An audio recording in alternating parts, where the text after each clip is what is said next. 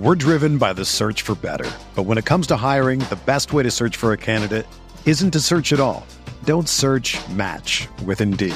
Indeed is your matching and hiring platform with over 350 million global monthly visitors, according to Indeed data, and a matching engine that helps you find quality candidates fast.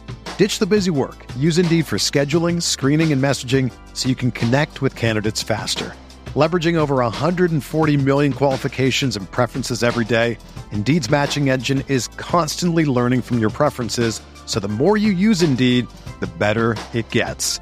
Join more than 3.5 million businesses worldwide that use Indeed to hire great talent fast. And listeners of this show will get a $75 sponsored job credit to get your jobs more visibility at Indeed.com/Blue Wire. Just go to Indeed.com/Blue Wire right now and support our show by saying that you heard about Indeed on this podcast. That's Indeed.com/Blue Wire. Terms and conditions apply. Need to hire? You need Indeed.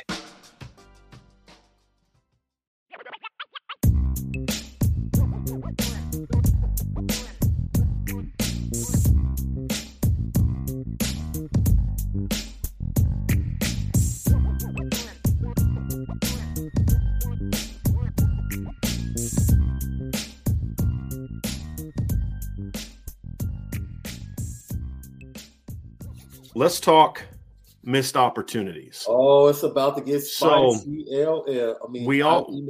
This show was built around the premise of we want to take the conversations that you and I have, yes, and let everybody else kind of get, like, people have said, like, "Oh, I'd love to be a fly in the on the wall." In the wall. We're letting you all be those, right?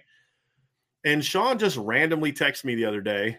He's like, "What are the 3 biggest missed opportunities?" I'm like, "Well, okay, of my life, like, should I, like, of Notre Dame in general, like BK?" And so we kind of talked a little bit about both, and then we had a question yesterday in the show, which was the question, which was a great question, was which game would have had the bigger impact in the trajectory of the Notre Dame program? BC in '93. Or USC in 05. And I kind of came down to it that I don't think either would have necessarily had a huge change in the trajectory of the program. I think we would have had a different, it would have given Lou one more title, but I don't think what happened next would have happened next. Would have changed what happened. What happened next would have still happened, because there were some inherent flaws. The administration was still going to be against him. Now, the only thing that may have changed is he may have retired earlier. Somebody in the chat yesterday mentioned that, like, he might have stepped away after that year, because of, his health problems, his wife's health problems, all those other kind of things. And so, but it doesn't, it would have made a great era even greater, but I don't think it changes what came next. Same thing in 05. Like, I don't think that they would have won a title that year. We could debate if they would or wouldn't have. But I still don't think that they would have, even if they beat USC. And I think Charlie still would have been Charlie. And ultimately his tenure would have ended in failure. I think that neither changed that. I do, however, and this kind of got us into a conversation about the Brian Kelly era. It would have been interesting to see how that next recruiting class would have been impacted, though. In 05? Yeah. Well, the thing is like they had a top 5 class in 06. And then, the 07 class, because they had, that was the class they had, like, Sam Young. They had that great O-line class with, like, Sam Young, Dan Wenger, Matt Carriufel. Like, they had some pretty good players there. Maybe they'd have got some better skill players, because they got, like, who was the one cat they got? I want to say, like, not Robbie, I forget his name, Robbie Jackson. That wasn't it. I'm trying to remember who it was. But then I'm saying if Brady Quinn is the quarterback that ends USC's winning streak. But even off that, they still got Jimmy Clausen, who was, at the time was considered the LeBron James of high school football. That's what people called him. That 07 class ended up getting them, which came after the 06 season, got them Golden Tate, Duval Kamara. Duval Kamara was a 5-star receiver. They got Mike Ragone, 5-star receiver. Right. Maybe it would have helped them get better defensive players, but in 06 they signed. We were talking recently about Notre Dame getting Micah Bell and Christian Gray and how they're both top 100 players. Right. And he said the last time Notre Dame signed 2 corners that were both ranked in the top 100 by at least one service was the 2006 class, which got put together during the 05 run. Yeah. So, they got Darren Walls and Rayshawn McNeil, right? So they were getting his 08 class, which came after the 07 season, was the number 2 ranked class in the country. They got Michael Floyd, Deion Walker, Dane Christ, Kyle Rudolph. I mean, they got some dudes. So it's like, I still think Charlie's fundamental failures were still going to shine through. Come through, yeah. Yeah. And so that's the perception maybe of the program changes. Big picture, the perception may have changed. Yeah. But overall, I think the trajectory is still the same. Where I think you could really have a conversation, and it ended up being a lot longer list than 3, are the missed opportunities that Notre Dame had the last 10 plus years of the Brian Kelly tenure. Oh, there are plenty. Where if they could have done this differently, that differently, won this game. And we're not even talking about if you would have fired Brian Van Gorder, if you could take this staff and put it on that team. We're just talking about those teams. How the perception of this football program would be so much different. And then next week, we're going to talk about what are the things that Marcus Freeman needs to do, and what are the opportunities that he's going to be presented the next 2 years, and what he needs to do beyond just the easy option of win all the games. Oh, sure, right? But there's a little bit more to it than that. Right. But we'll talk about that next week. But this week, we're going to take a little bit of a trip down memory lane and just kind of play some hypothetical, Sean. And that is, what would have happened if ... We're driven by the search for better. But when it comes to hiring, the best way to search for a candidate isn't to search at all. Don't search, match with Indeed. Indeed is your matching and hiring platform with over 350 million global monthly visitors, according to Indeed data, and a matching engine that helps you find quality candidates fast. Ditch the busy work. Use Indeed for scheduling, screening, and messaging so you can connect with candidates faster. Leveraging over 140 million qualifications and preferences every day, Indeed's matching engine is constantly learning from your preferences, so the more you use Indeed, the better it gets. Join more than 3.5 million businesses worldwide that use Indeed to hire great talent fast. And listeners of this show will get a $75 sponsored job credit to get your jobs more visibility at Indeed.com/Blue Wire. Just go to Indeed.com/Blue Wire right now and support our show by saying that you heard about Indeed on this podcast. That's Indeed.com/Blue Wire. Terms and conditions apply. Need to hire? You need Indeed. And so we've kind of gone through and we've picked some games that we want to discuss. And there's a couple more, Sean, that popped into my head that I want to bring up as we're talking. Okay. And obviously, look, Bama 2012, I think is where you have to start. Because here's the thing. Do we have to? We do. and we'll only talk about the game because that would be sad and pitiful and make us, want to cry. But that game was huge for college football. I'll get into that, but you go go ahead. Explain that because I'm going to go in a different direction. For college football, because I don't know if a lot of people recognize, like, the people that before Brian Kelly got the job, the people that Notre Dame were rumored to have given the job to or spoken to, offered it unofficially. Yeah, part of that ESPN crew that was covering that game was Urban Meyer. And I'll never forget, Urban Meyer, post-game, said, I stood on the sidelines and I watched. And he said, I saw where other teams have to get to in order to compete. Mm-hmm. And then he takes the Ohio State job. And he had it in his mind, okay, because he talked about the trenches. He was like, this game, he was like, you watch these two teams walk on the field. And he made it about more than just scheme. He made it about, nutrition, strength and conditioning. Right. Things have changed. College football, Nick Saban has taken that step in college football that everyone else has yet to catch up to. And I think that's when you start to see a lot of other teams understand, even Notre Dame eventually understanding the importance of strength and conditioning. Right. In the trenches. Of course, it took him a long time to figure that out. Yeah. Yes. Here's the intro. That's all true. And because when Ohio State, because so you look at what Ohio State job, was it right after that game? Or no, that was actually his first year at Ohio State was 2012. Okay, but I don't remember him in the coverage. Didn't watch the coverage of that game, but he that was his first year at Ohio State. And they were a little different. I mean, they were Braxton Miller and running around and, running that old Alex Smith Utah offense. And I think that still had an impact on him because I do think he, like David Shaw does for things like that. I do think he was part of the coverage, but he actually was in his first year at Ohio State. And then you fast forward 2 years later, when Ohio State played Bama in the playoff and how they went out and just physically imposed their will on that football team. Mm-hmm. And to your point, that's what Ohio State became known for is, they're going to impose their will on you in the trenches. Yeah.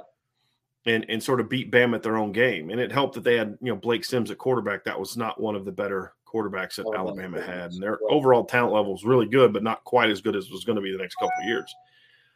For me, Sean, that game is interesting because I have always asked myself, if they won that game, is Brian Kelly even Notre Dame's head coach the next year? Oh, that's a good question. Because the recruiting class they put together that year was pretty awesome. And it finished third. You talking about you got Malik Zaire, you got Greg Bryant, you got Torian Folston, Will Fuller, Torrey Hunter, Corey Robinson, Durham Smythe. Your offensive line class was unreal. McGlinchey, Steve Elmer, Hunter Biven, Colin McGovern, John Montelis. Defensive, you got Eddie Vanderdoes, you got Isaac Rochelle. Linebacker, you got Jalen Smith, you got Doug Randolph, who didn't pan out, but he was a very highly ranked recruit that they I believe they flipped from Stanford. Michael Deeb, you got Cole Luke was a top ranked cornerback coming out. Drew Tranquil, I believe, was part of that class as well as a safety. So, Drew was 14. Excuse me, Drew was 14. 13, they got Max Redfield, who's a 5-star, and got him in January. So, you look at that class and you're like, man, that was they. So, like, if they beat Bama, one of two things happens. One, they all of a sudden become an offense or a recruiting juggernaut even beyond what they did.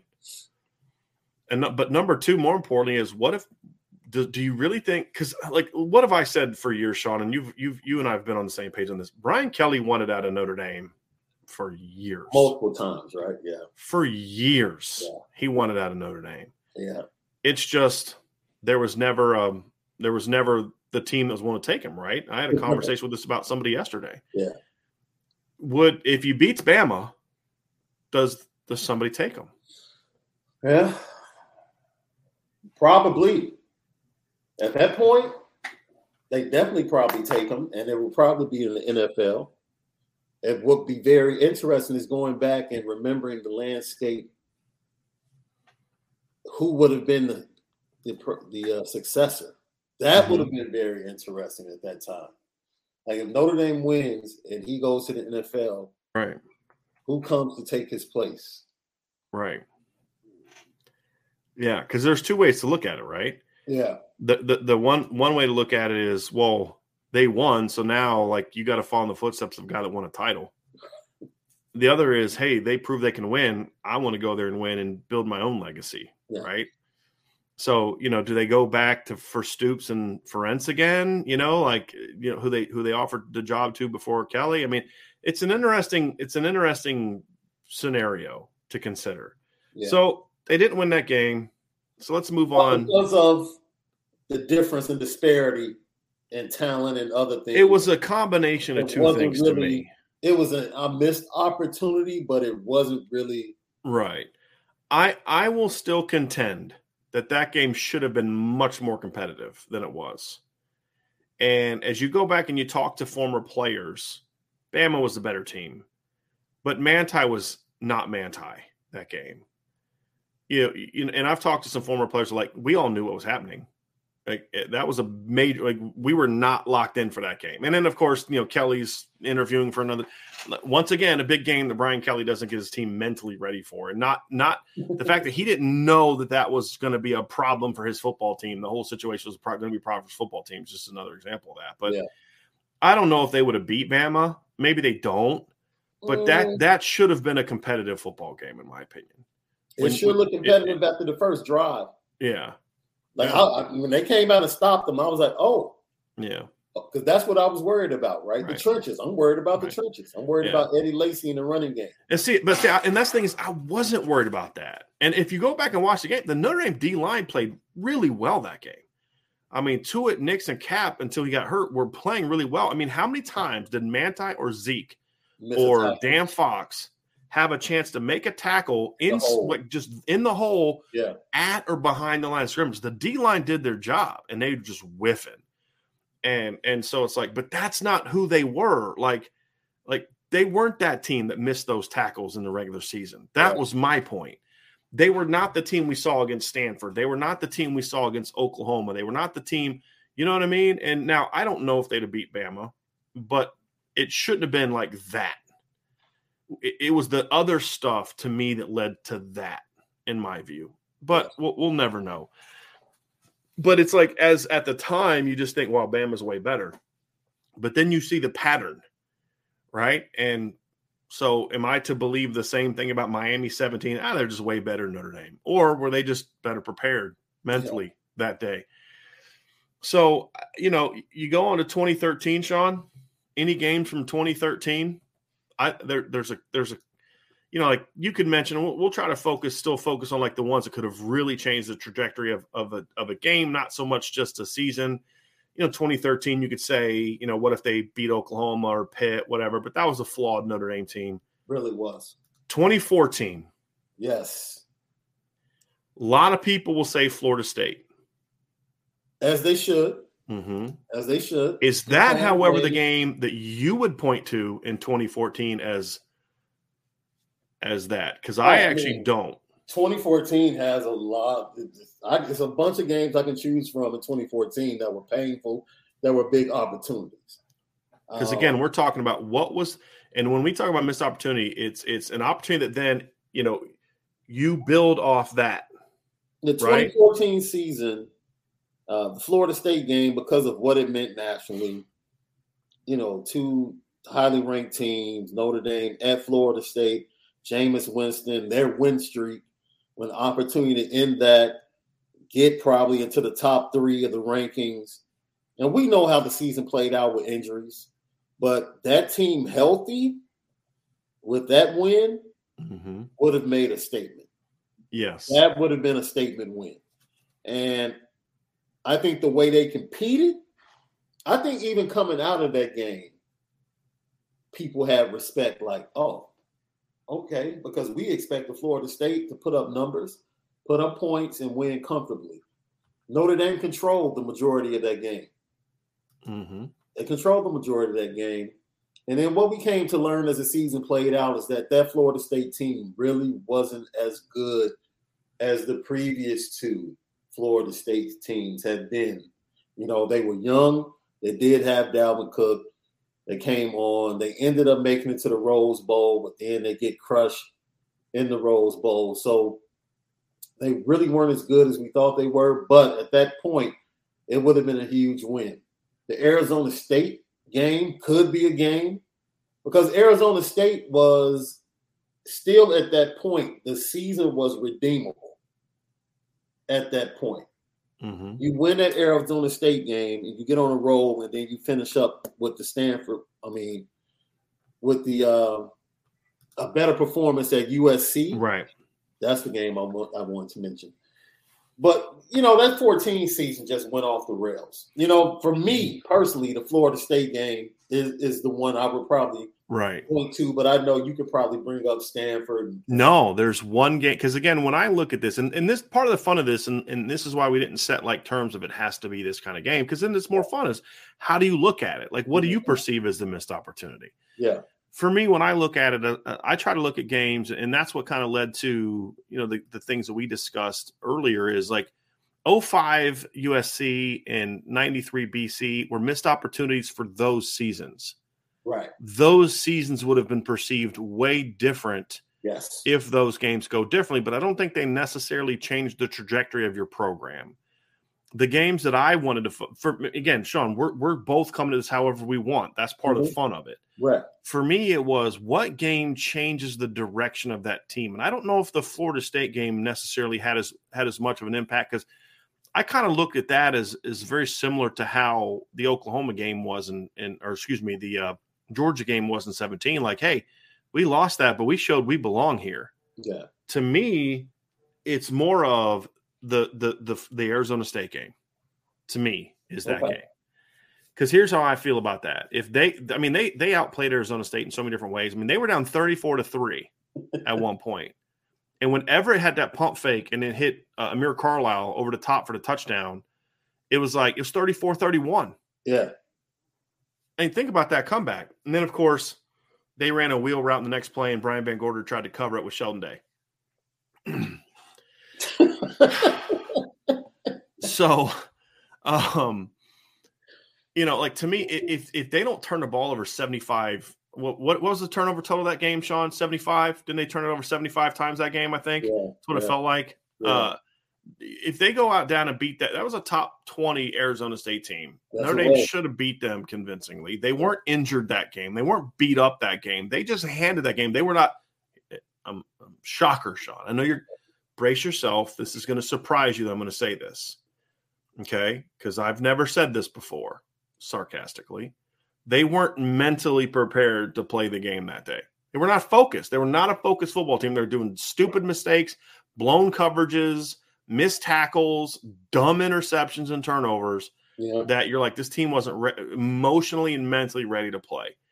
I truly believe if they win that game, they beat Northwestern the next week, they beat Louisville. I still think they would have lost to USC.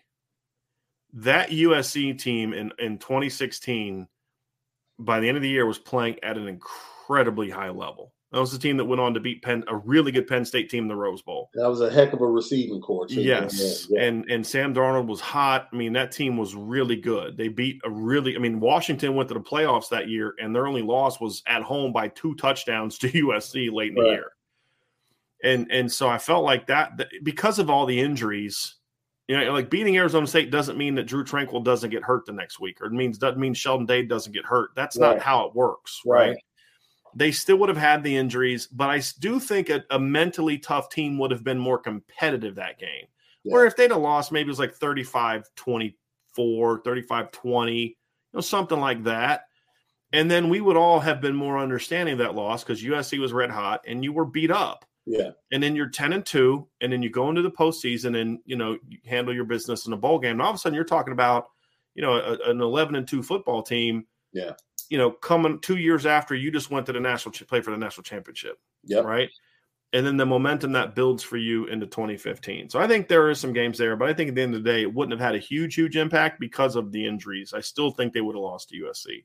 But I think if there was one game that could have had a bigger impact, because then you ask yourself, what kind of recruiting class could you have put together if you didn't just completely implode? Because the thing is, Sean, and Notre Dame actually had a lot of momentum recruiting wise and perception wise after the Florida State game. A lot of people didn't think they belonged on the field that day. Right. They showed they could compete. Yeah. It was all gone though 2 weeks later when you go to Arizona State. It's all gone. Now the Florida State game looks like a fluke.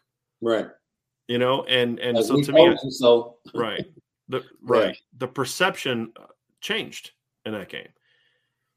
2015 to me, there's 2 seasons more than any other where those missed opportunities reigned supreme to me. 15 and 17.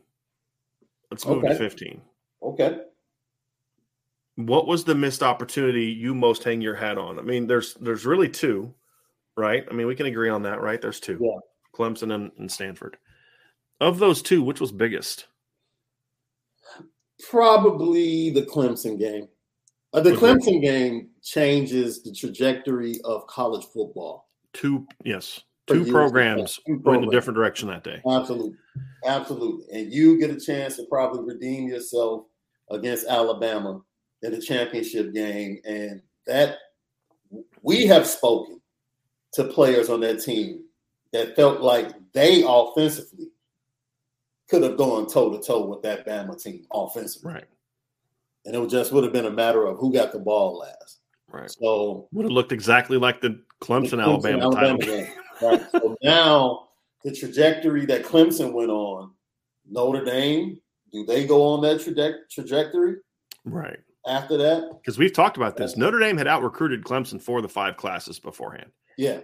They had more guys drafted in the first 3 rounds from that team that played on that team, not like a freshman who didn't play that eventually became a first round, but guys that played on that team. Notre Dame had more first, second, and third round picks on that roster than Clemson had. Yeah. Yeah. So I think that game, without a doubt. Can I say one more thing? Yep. That was also the game where Notre Dame had the smallest discrepancy at quarterback in the big games compared to every other one that we're going to talk about. And that was the backup plan. Yeah. Yeah. But even then, Deshaun Kaiser was the closest gap to Notre Dame's had to a great other team's great quarterback than all the other games we're going to discuss. Yeah. Yeah. Yeah, because Deshaun was still playing ascending. Right. You know, that was his first season as a full-time starter. Correct. Right? It was only his third start, I think. Yeah. Yeah. He started against like UMass and Georgia Tech. Yeah. That's it before the Clemson game. Yeah. So that was probably his confidence game. Like, right. Okay, man, we can go. And then they ended up beating Louisville that year, right? 15? Was that 15 no. they beat? Or 16? No. It was either 15 or 16 they played Louisville and beat Lamar Jackson. Clemson. Clemson. Yes. Yeah, they beat Lamar. They beat Lamar in 16 and 17. 17, yeah. Yeah, 16 and 17. And the 16 win was even bigger because Louisville that was the year Lamar won the Heisman. Right. And he was better that year because his team was better. Right. He was a one-man wrecking crew in 17. I mean, he lost a lot of good players from that 16 team. But yes, it was 16 and 17 that they beat Louisville. So yeah, you look at the impact that game had on college football in general, and you know, for obvious reasons. Yeah. You know, we wish. Most people would say, man, if 8 doesn't get hurt the week before, sure. But because it was like 3 weeks before. Oh yeah, right? Like they had time. But even with 14, like you should have won. Yeah, there's no doubt you win with Malik. Yes. There's no doubt you win with Malik. I've said that a million times. Yeah, but you still shouldn't have. You didn't lose because of Deshaun per se. Because think about it. Clemson goes up 7-0. You get the ball back and you shank a punt, give them a short field. They go up 14-0. Yeah. You come out of halftime, you fumble kickoff inside your own 10, and it leads to another score. Deshaun has Alizé Mack running wide open down the seam, and he completely misses him and throws an incomplete deep ball to Corey Robinson on a forward. If he reads that out, he should bang that backside seam route, and it's a walk-in touchdown for Alizé. You went for 2 too early. I mean, you had – and still, with all that. You fumbled going into the end zone. Yes. Oh, I forgot about the Chris Brown fumble. You fumbled. So you fumbled coming out of the end zone. You fumbled going into the end zone. You shanked a punt that gave them like a 25-yard scoring drive. And with all that, Notre Dame is a 2-point conversion away from being tied. Right. And if they tie that game, they go into overtime and win. They win. Because they had all the momentum. They have all the momentum. Correct. And like you said, that game arguably is the biggest missed opportunity of them all. I think there's one other. There's one other. Yeah. There's one other that's going to come, I think, 2 seasons later if it's it's the same game we're talking about. Yeah. But to me, that game sends Notre Dame off on a different trajectory, but I don't know if Clemson ever becomes Clemson after that game because they don't play for the championship. Right. They don't get that excitement as a program that, hey, we can beat anybody that they got from that game. And, I don't know if they become what they become. I think they still have been really good, but I don't know if they become what they become. And that's the interesting thing about, because do they, part of the success they had that year eventually led to them getting Trevor Lawrence. Absolutely. Do they get Trevor Lawrence? You know what I mean? Like, that's the thing is if they don't become that program, does Trevor go there? Or does he go to Georgia or somewhere else? Right. Yeah. And so those are all part of it. Like, I also feel like they probably still make the playoff, even if they lose to Stanford, if they beat Clemson, because it would have been a barn burner to a top 5 team on the road. Your resume, you still would have had a better resume than Michigan State that year. Yeah. I mean, you would have knocked Clemson out, right? Most likely because you beat them at your place. Yeah. So, and again, you and I have felt that 15 team could have played with a lot of different people. And, and then there are some injuries that happened that I don't think happened if they are in the playoff. And one being the injury that Sheldon Day sustained in bowl prep. Right. I don't know if that's one that happens in that instance. So that game to me is very intriguing, Sean, because you and I have said for a long time, that was Notre Dame's, just looking at the roster, forget what was on the sideline as far as coaching. Yeah. That roster right there was as good as any roster in college football that year. That was his peak. That was his program at its peak. And it probably hurt him the most because he probably felt like, this is my curtain call. For someone that was looking to leave, that 15 team was probably his curtain call. Let me win and let me get out of here. Right? Which kind of yields to what we've heard about turmoil in that locker room during the 16 season that led to that 16 season, coming off of the disappointment of the 15 season. Right. Yeah, it's interesting. It's very interesting because somebody just said Clemson would have become Clemson. Clemson had been Clemson before. No, they hadn't.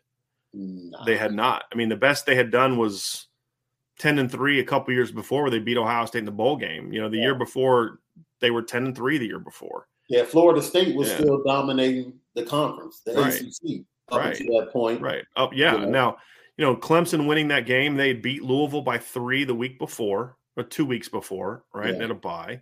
Barely beat Louisville. They beat Florida State. And if I remember correctly that year, they beat Florida State 23-13, and I believe they also barely beat South Carolina that year. Yeah. They had not beaten those two teams in a while. No. Because that was, because when Spurrier was they had beaten South Carolina the year before at home. They hadn't beaten South Carolina out South Carolina in a while because, remember, Spurrier dominated Clemson. Dominated Clemson in his tenure. And they had they lost a close game to Florida State the year before because Deshaun played as a freshman in that game a couple of 23-17, right. That was one of the games that Jameis was suspended. Right. And he did not play in that game. Right. Because of the on-campus incident. And they still lost. Ended up losing, that game. You can say it. When Jameis stole some crab legs, you can say it. And then when he went out and, had the other thing that happened, he was accused of, it was so your point is Florida State it wasn't just like Jameis missed because of an injury. No. There's a lot of distractions going on at Florida State, and they still went out. And they still out and won without him. Right. In that previous season. So Florida State came into that season still being the king of the ACC. So no, Clemson had not established. Yeah, and do they have the confidence? It's a lot like, Sean, the Notre Dame beating Stanford in 2012. Does Notre Dame go 11-1 in 2012 if they don't beat Stanford? Do they even go 10-2? Because that win gave them the confidence that, hey, we are not that program anymore. Exactly. And the Notre Dame win was that for Clemson, in my opinion. Yeah. Do they beat Florida State that year? Do they beat South Carolina that year? They didn't punish South Carolina. Yeah. They had a battle with North Carolina in the ACC title game. Remember that? That was a Marquise Williams-led North Carolina team that year. So, to me, Sean, I don't know if Clemson becomes Clemson in that regard. I really don't. Yeah. But I definitely know this. It would have been a big boost for Notre Dame. Absolutely. It would have, in my opinion. It would have. So let's talk 2017, Sean. Do we have to? We do. That might be one of the most frustrating seasons. Because I'll say this. I think the 2015 team was Notre Dame's best roster. Yes. I think 2017 was Notre Dame's best chance to win a title. Ooh. And here's why I'll say that. Part of winning a title is also what's around you. Facts. And when I look at like the team that won the title that year, that was not a great Bama team. It wasn't. They had a great defense, but that was not a great Bama team. We're talking about Bama lost 26-14 to Auburn right before the playoff. Yeah. Right? Yeah. Beat Clemson 24-6, beat Georgia 26-23. It was not a good Alabama offense. Alabama that year averaged 37 points a game, due in large part to the fact that they scored 66 against Ole Miss, 59 against Vanderbilt, 56 against Mercer.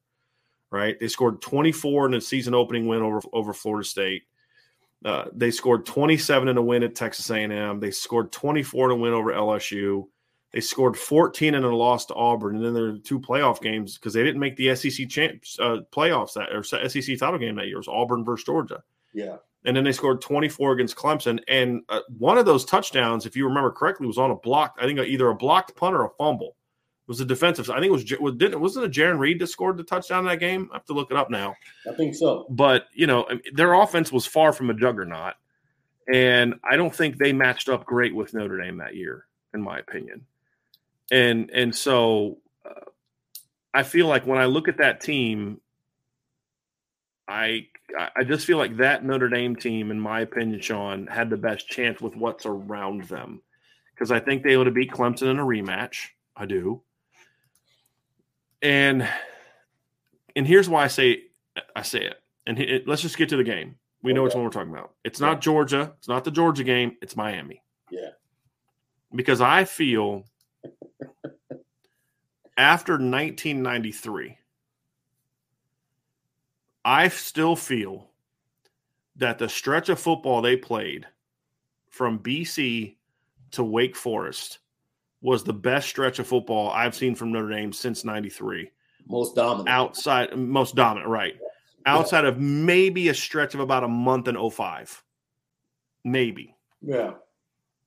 But I would still go with 17 because the 17 team, I think, was better on defense than that 05 team.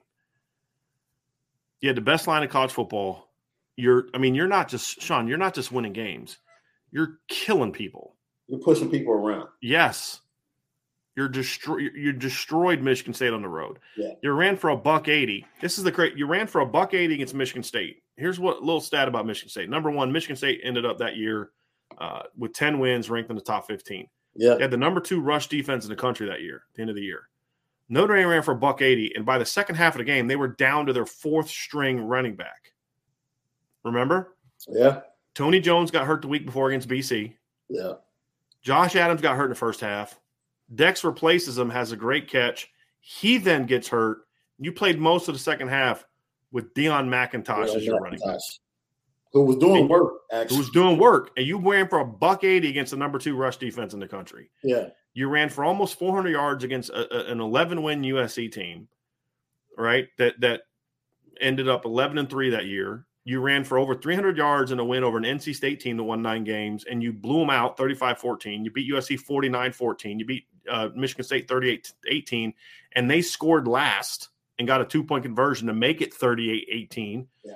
And you beat NC State 35-14, ran for over 300 yards against a team whose entire starting defensive line got drafted in the first round or higher. Yeah. Not just even in the NFL, 4th round or higher. Yeah. The starting middle linebacker that game was also a 3rd-round pick who started for the Bengals this past year in the flipping Super Bowl. And you bullied that team, despite them scoring off of a blocked punt. Yeah. Think about that. It was 35-14, and one of their touchdowns was on a blocked punt. Their quarterback was a 4th-round draft pick on that NC State team, and you destroyed them. And so when I look at that team, I still believe that team could have played with anybody if they had the same confidence going into the end of the season that they had during that dominant stretch, and that was all lost during the Miami game. And it was, and you've talked to guys about this before, Sean. I mean, I'll just let you dive into it when you're ready to go, Sean. I mean, just to me, it's that team to me.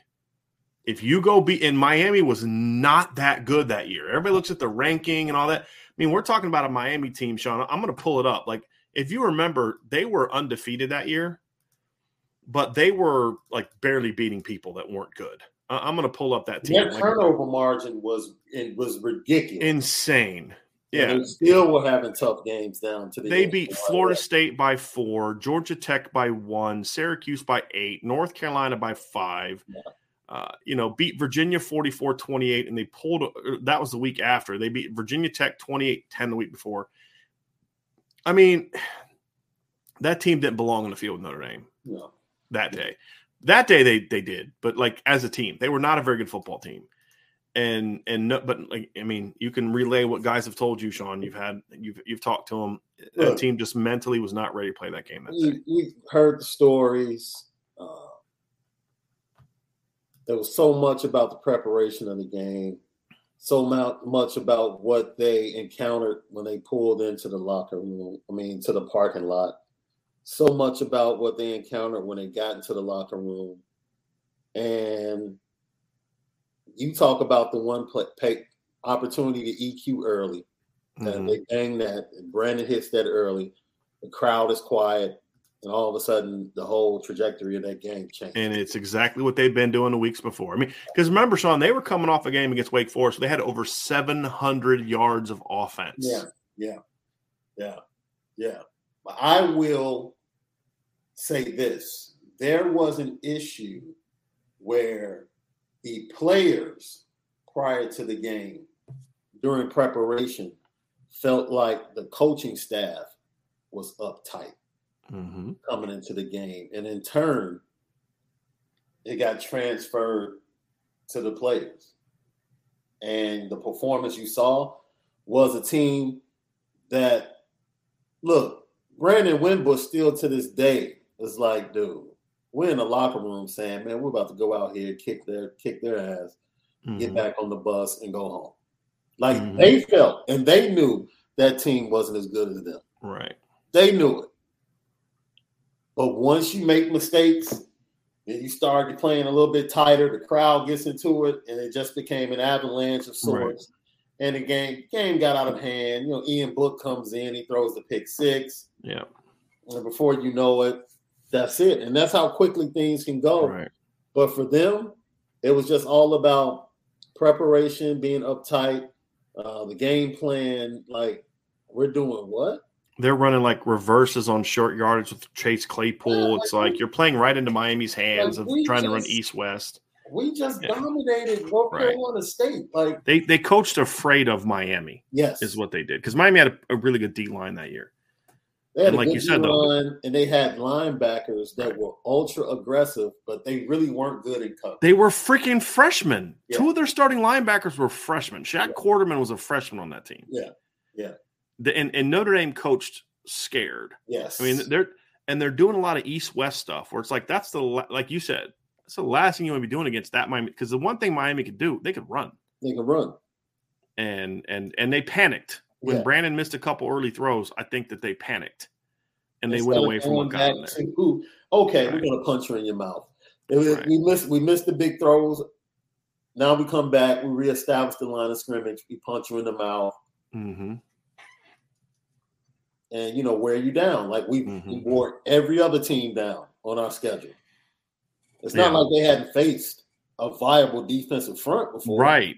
Exactly. Like we said, like 2 weeks before they pushed around Michigan State. I mean, NC State. They ran for $180 against the number 2 rush defense in the country. Remember, Michigan State had Kenny Willekes. They had a really good D line that year. Yeah.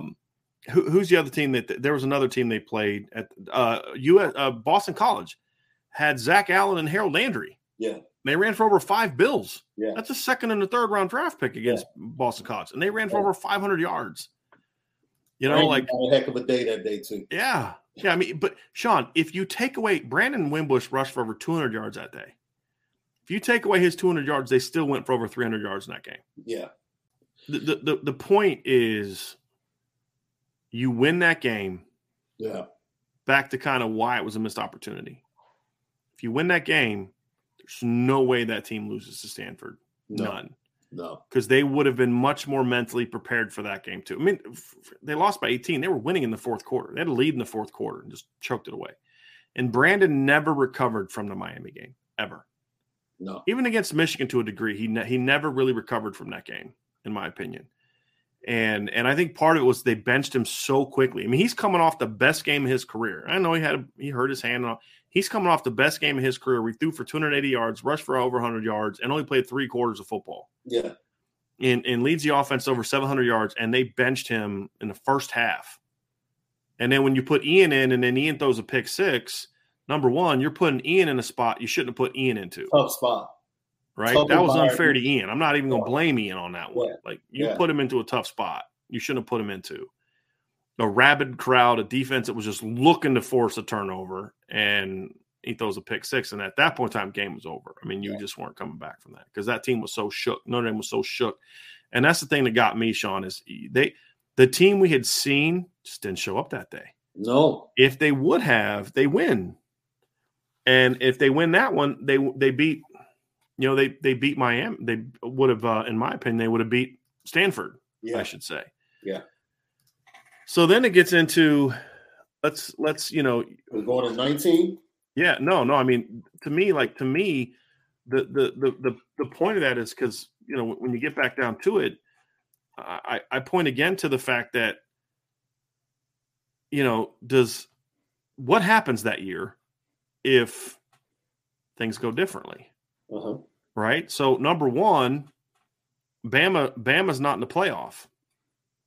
That knocks Bama out. If Notre Dame's in, that knocks Bama out, right? No, I didn't think about that. Because Bama didn't play in the SEC title game that year. Bama lost the last game of the season to Auburn 26-14. Bama's out. Right. Then the question is where's Notre Dame seated, 2 or 3, and then who's the team that they play? Right? Because Clemson that year was the 1 seed. So one of two things would have happened. They would have put – so, here's the interesting thing. They had Oklahoma as the 2 seed and Georgia as the 3 seed. So I don't know if they would have had Notre Dame – because how the committee – well, the one thing that I don't love about the committee is I think they always get the right 4.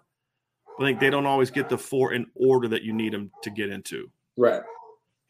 So do they have Notre Dame as the 2 or 3 against Oklahoma and then Georgia behind them? Would they have bumped Oklahoma up to 1 and dropped Syracuse down to 2 against, there's so many different scenarios, but Notre Dame basically would have had either Clemson or Oklahoma most likely in the first round because they weren't going to have a rematch of Notre Dame and Georgia in the first round. No. And so, if it's Oklahoma, that's probably the team I would have been most concerned about because they had a very high octane offense. Yeah. That was probably the worst matchup for Notre Dame in that playoff. But if they'd have got Clemson in the first round, they'd have done to Clemson what Bama did because that was not a good Clemson team. Not a good Clemson team. No. Quarterbacking issues. Yeah. Oh, yeah. And they lost to a 4-8 Syracuse team. Yeah. That was not a good. I would like to have seen what Notre Dame could have done in the playoff that year. Mm-hmm. Because, again, a rematch against Georgia, I think works out really well for Notre Dame. I do. Whether that's in the championship game, because let's say that Notre Dame gets Clemson in the opener.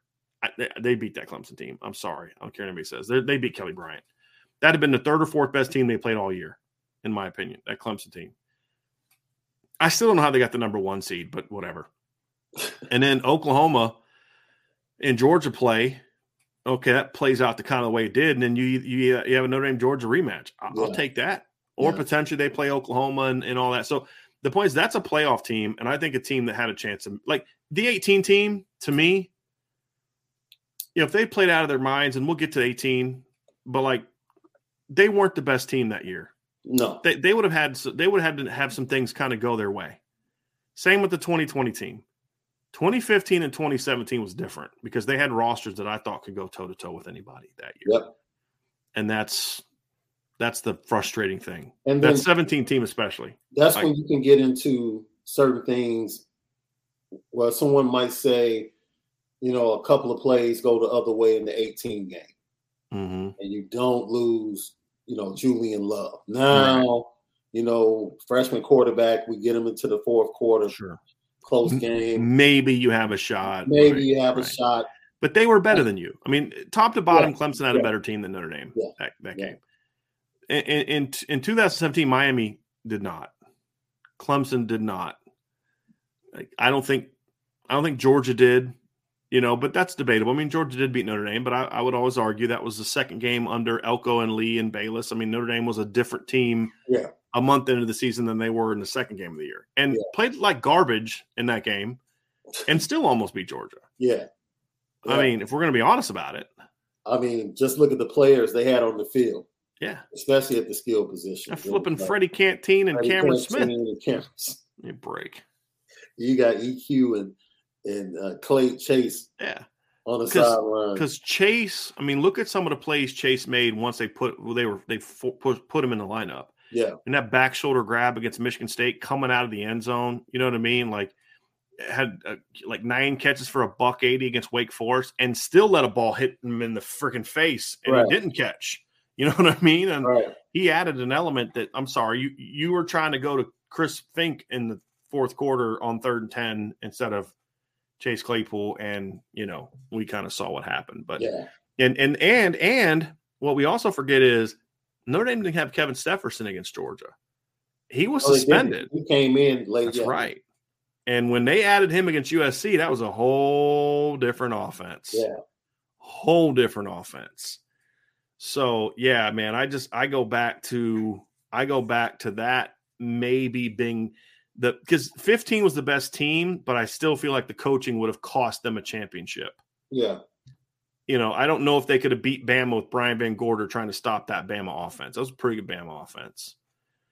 17 team, you can't say that. They had Elko.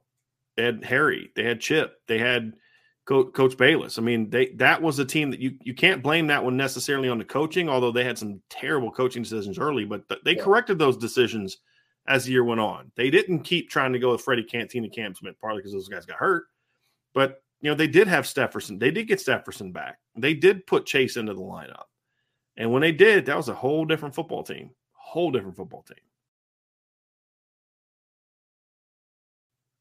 do you feel about that 19 Georgia game? That's another one for me that's on the list. Now, see, because, of course, look, last possession, chance to win. Missed opportunity on the road. Definitely a chance to improve the national outlook on the program. Was that game more about Notre Dame or was that game more about Georgia? I think that's the question. I think it's about Notre Dame. Okay. That's the frustrating thing for me, Sean, is a lot of these games, it's not like Notre Dame. Like here's what I always try to avoid. I try to avoid those games like 18 against Clemson. Like that would be the missed opportunity. Because here's what I will say: if they beat Clemson in 18, they'd have beat Bama for the title. Not a doubt in my mind. That was not a great Bama team. But I still feel like Clemson was the better team. You just needed a couple things. You needed that fumbled punt. To go your way. You needed Ian to bang that poster out to Miles Boykin instead of fumbling and then Clemson score. I mean, you needed to play the perfect game to beat Clemson. I don't know if Julian doesn't get hurt. I don't know if they still beat them. I still don't think they had the quarterback to make those plays. I mean, Ian needed to make those plays, but there were some breaks that went Clemson's way. Chase dropping a 3rd and 10 that hit him right in the hands early in the game. I mean, there's a lot of things that didn't go their way. I don't know if they could have beat Clemson that year. All right. I think it should have been a much more competitive game. It should have been a close game, but maybe at the end of the game, Trevor, like you said about freshman quarterback, we're not just talking about a freshman. This isn't Jake Fromm. Yeah. Right. I mean, this is one of the best freshman quarterbacks we've ever seen. Poise and all that. Maybe he does lead them down on a touchdown drive, but even then that changes the narrative about Notre Dame because man, they went toe to toe with the champs who blew out Bama the next week and Notre Dame took them down to the wire because I'm going to tell you right now, I've talked to a lot of coaches in Power 5 coaches that know people at Clemson. I've said this 1,000 times. Clemson felt I know that I have a buddy of mine who knows a lot of coaches that were on the staff. They said when we beat Notre Dame, we knew we were going to be national champs again because we were not worried about Bama.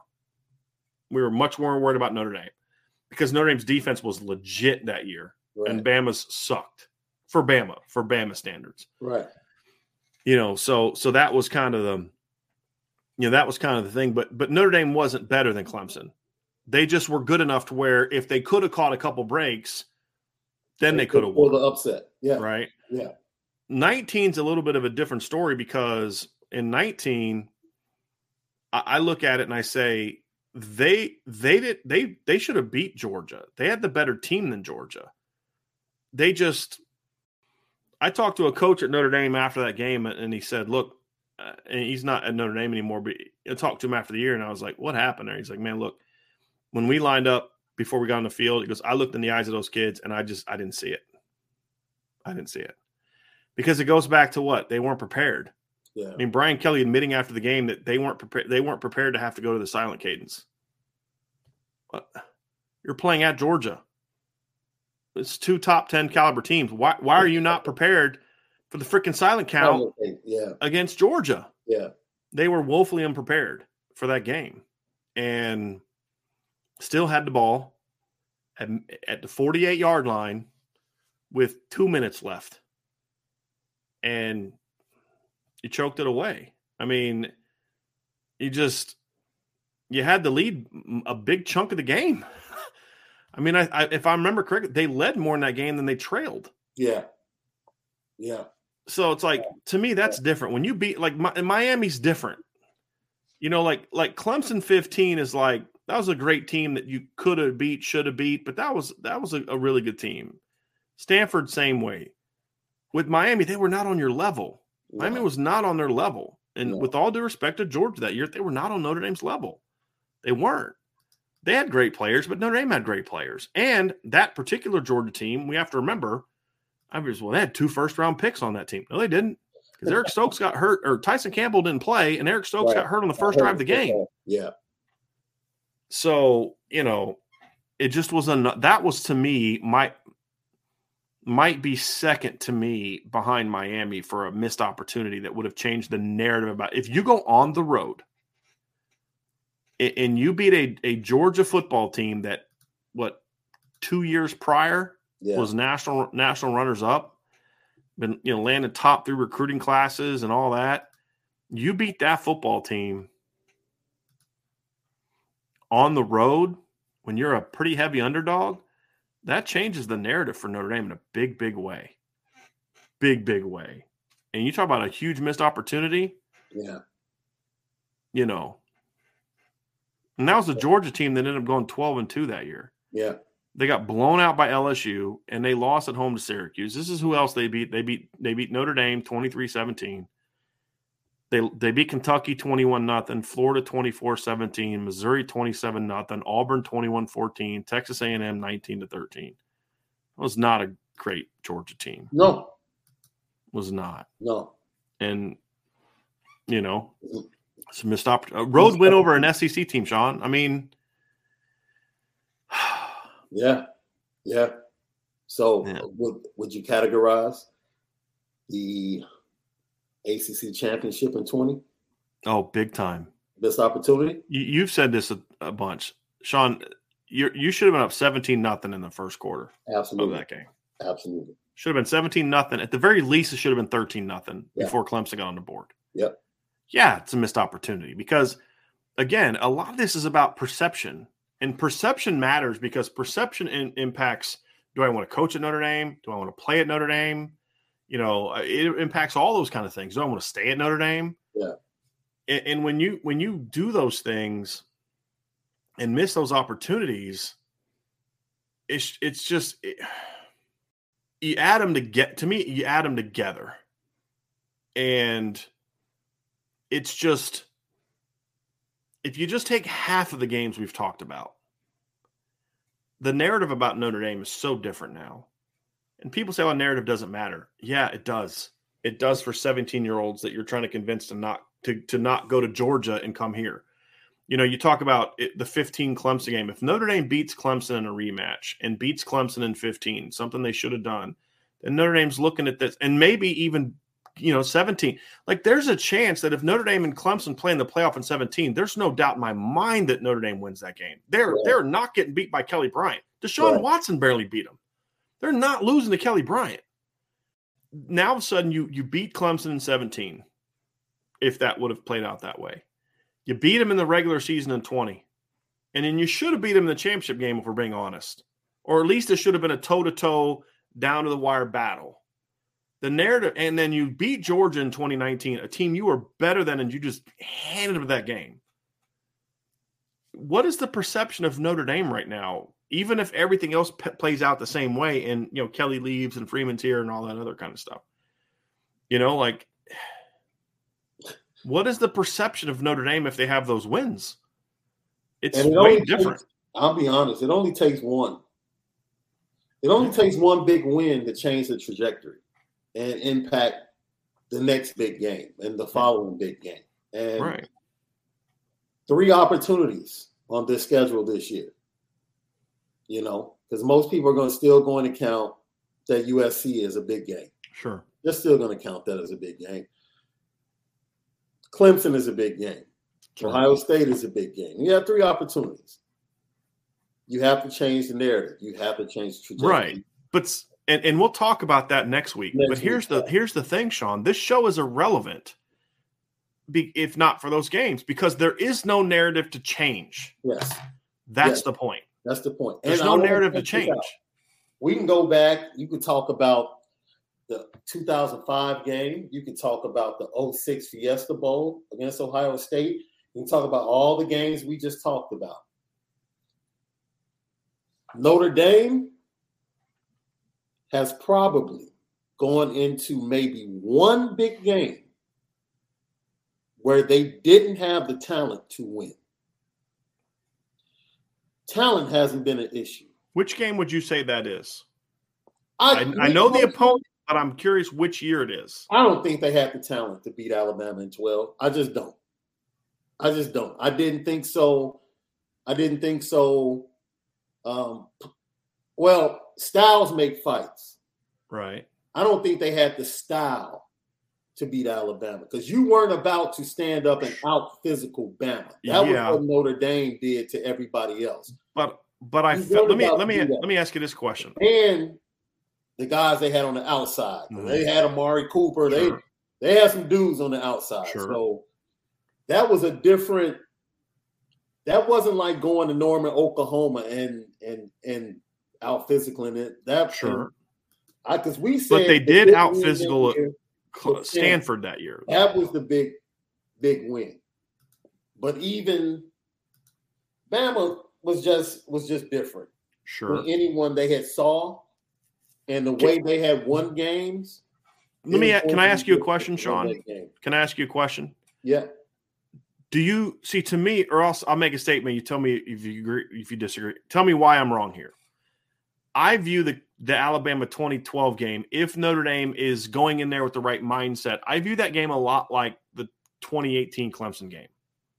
If Notre Dame plays their game, they might still lose, but a break here, a break there, if Notre Dame plays their game, we're talking a lot more about that fumble that got overturned that should not have got overturned as being an impactful play. Absolutely. We're talking a lot more about Tyler Eifert being called out of bounds when it looked to me like he was in bounds. Mm-hmm. It doesn't really matter because they didn't belong on the field that day. Those plays, okay, maybe it's 42-21 but if Notre Dame plays the way they played against Stanford and Oklahoma, maybe that 2017-17 game that it would have been, we're talking differently if a couple of those things go their way. Yeah. It's like the Clemson game. Because I would argue there's 3 games where Notre Dame just flat out did not have just wasn't as good as the other team. One much more narrow, that's Clemson 2018. To me, it's the 2 Bama games. Because I think 2020 was that way as well. Yeah. You know what? I almost didn't even count those games. Yeah. You're right. Yeah. Of course. Yes. 2020 Alabama. No. It wasn't even that Bama team might be offensively top 5 all time. Offensively,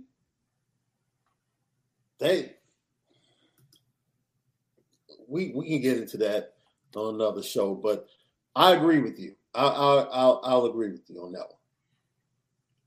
The 2018 Clemson game, I can see that, but I can see that being the same way as the 2012 game if the same team has showed up. Let's go back to the 2020 ACC title game, Sean, because I think that's the game to me that is the bigger missed opportunity from that game. And here's why. You have said often that you think Notre Dame should have won that game. Yes. I agree. I don't think that was a very good Clemson team, and Ohio State showed that. To me, however, I would have really liked to have played Ohio State in 2020. I would have really liked to have played Ohio State in 2020. I think that would have, because here's the thing. If Notre Dame beats Clemson, they don't play Alabama in the opening round. They're playing Notre Dame. I mean, they're playing Ohio State. They're playing Ohio State because Bama still would have been the 1 seed because Bama was undefeated that year, correct? Yes, they were 12-0 going or 11-0 going to the playoff. So they would have still been the 1 seed. Notre Dame would have been the 2 seed because they'd have been undefeated and beat Clemson twice. And Clemson's out of the playoffs. So I would have liked to. I don't think that was a very good Clemson nor Ohio State team. I don't. See, once again, if you look at the performance that they came off of in the Big Ten championship game, I understand why you might think. Well, it's not just that. It's how they played against Penn State that year. It's how they played against Indiana that year. Yeah. It's how they looked for the first half of the game against Nebraska and the fact that they were only 6 games in going into the postseason. Well, they had 6 games under their belt. They started late. Let's remember. Right, exactly. Exactly. They didn't look good in a lot of those games. But, boy, when they lined up against Clemson in that semifinal game, and the offensive weapons that they had, remember, Jameson Williams was the 3rd wide receiver on the team, 3rd, 4th wide receiver on the team. So, and he caught a touchdown in the semifinals. But they had the same problem in 2020 that they had last year. Yeah. And that is they were not good in the trenches. And the one thing you and I have said about Clemson in 2020, they were not the same. They were not the same team on defense that they are now and that they were in the past. Right. Because, Breezy and Murphy were freshmen. Tyler Davis was banged up all year. Yeah. He missed the first Notre Dame game. He was never the same player. Their secondary was very mediocre, which is why we thought Notre Dame could light them up. And Ian Book hung 47 on them. And he had overtime and all that. But he also fumbled a ball going in. There was a lot of – Notre Dame tried to give Clemson that game and still beat Clemson, without Trevor. I look at that team and I say that was not a very good – and you and I have said this for years. Trevor Lawrence masked a lot of problems on that Clemson football roster. Yeah. That year and the year before. Absolutely. Right.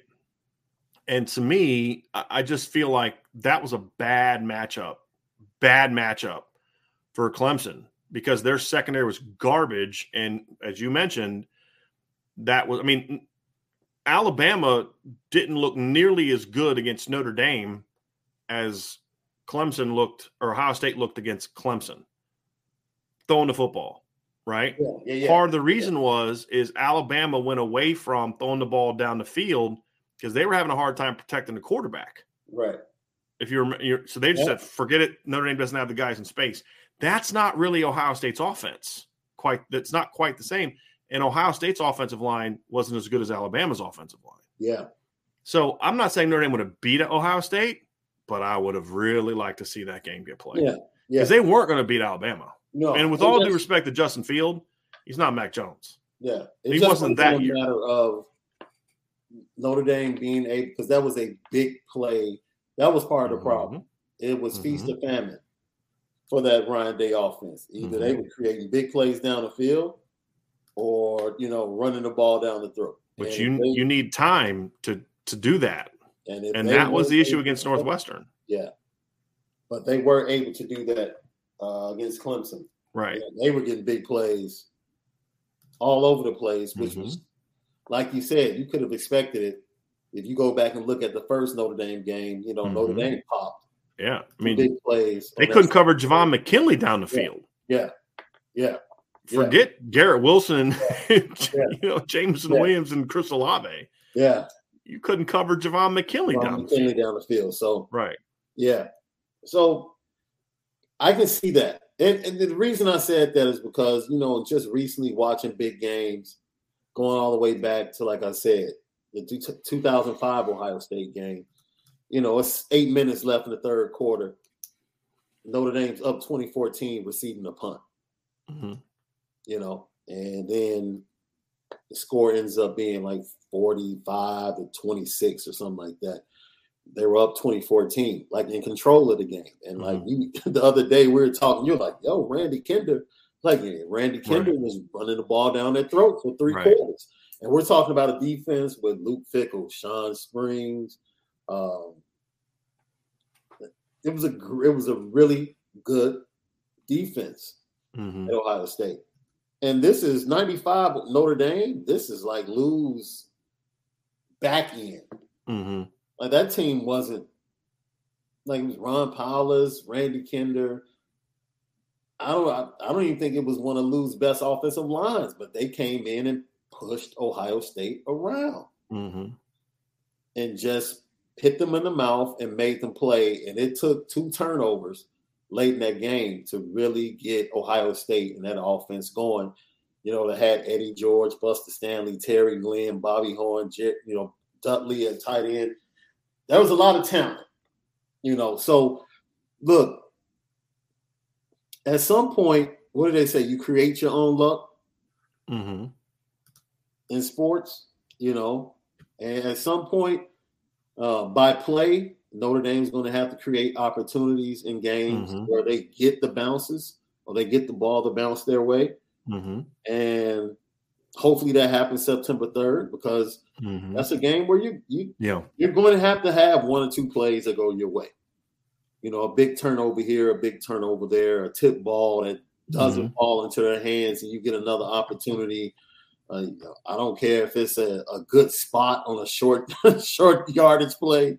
You're going to have to get the breaks to win a game like this, especially on the road. It won't be Notre Dame walks in there inferior from a talent standpoint. It won't be that Notre Dame walks in there scared. Like Notre Dame, look, Notre Dame walked into Georgia ready to play. Like no one's scared. They were ready to play emotionally. They weren't ready to. They weren't prepared to play the fundamental football. I mean, you had all the false starts, those mistakes. They weren't prepared for that. And again, I think that goes down to, Sean, back to what you said earlier. And this is partly why. Actually, you know what? Let's transition to the next topic of conversation because I think this ties into the next one. Yeah.